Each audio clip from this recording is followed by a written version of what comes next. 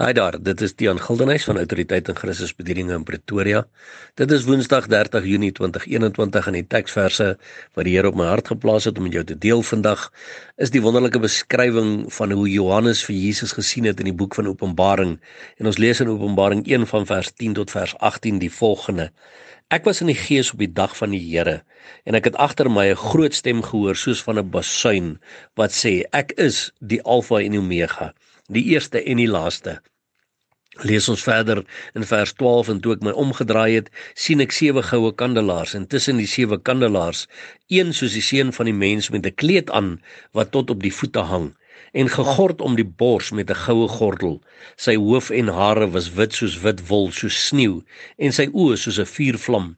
En sy voete soos blink koper wat gloei soos in 'n oond, en sy stem soos die stem van baie waters. En in sy regterhand het hy 7 sterre gehou, en 'n skerp tweesnydende swaard het uit sy mond uitgegaan, en sy aangesig was soos die son wat skyn in sy krag. En toe ek hom sien, val ek soos 'n dooie aan sy voete. En hy het sy regterhand op my gelê en vir my gesê, moenie vrees nie, ek is die eerste en die laaste en die lewende, en ek was dood en kyk, ek leef tot in al die ewigheid, amen, en ek het die sleutels van die doodryk en van die dood. My broer en my suster, weet jy wat, toe ek hierdie net weer lees, toe besef ek net weer hoe groot is hierdie God wat ek en jy dien.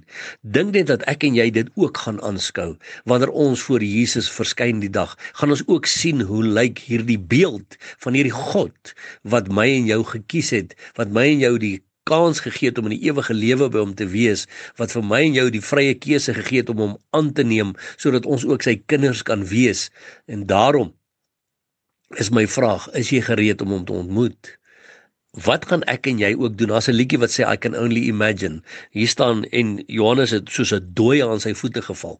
Jy weet, baie mense sê, maar gaan ek sing, gaan ek lag, gaan ek dans, gaan ek op en af spring, of gaan ek ook net soos 'n dooie aan sy voete val? Maar die punt wat ek wil hê jy moet besef, in hierdie tye waarin ek en jy jou tans bevind, die koms van hierdie koning van ons, wat sê, ek is die Alfa en die Oméga, die eerste en die laaste. Hy wat sê, moenie vrees nie, ek is die eerste en die laaste en die lewende, en ek was dood en kyk, ek leef tot in alle ewigheid, amen. Sy koms is baie naby, en daarom moet ons in hierdie tye juis vashou.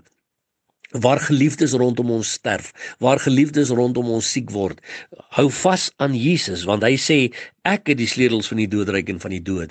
Want as jy in 'n verhouding is met Jesus, as jy gekies het vir Jesus, as jy Jesus Christus aangeneem het, en jy's in 'n persoonlike verhouding met hom, kan jy weet, jy en jou geliefdes, die dag as ek sterf, stap ek in sy arms in.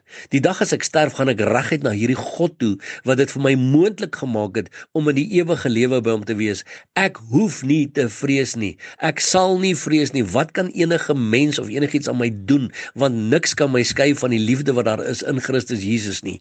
Hierdie wonderlike God, wat in die ewigheid bestaan, wat die God bo alle gode is, die koning van alle konings, die vors van alle vorste, maar bovenal, my en jou, Abba Vader.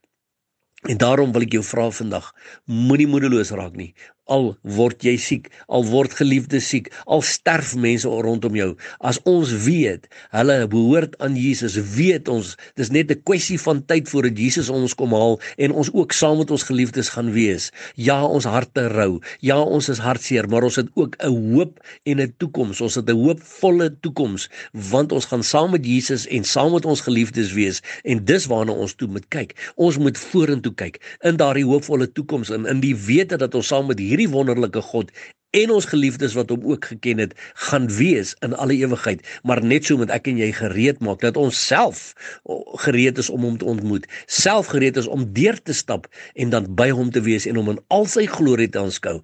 Wat 'n wonderlike vooruitsig, en daarom hou ons aan uitroep ook, Maranatha, kom Here Jesus, en onthou, Jesus Christus is baie lief vir jou.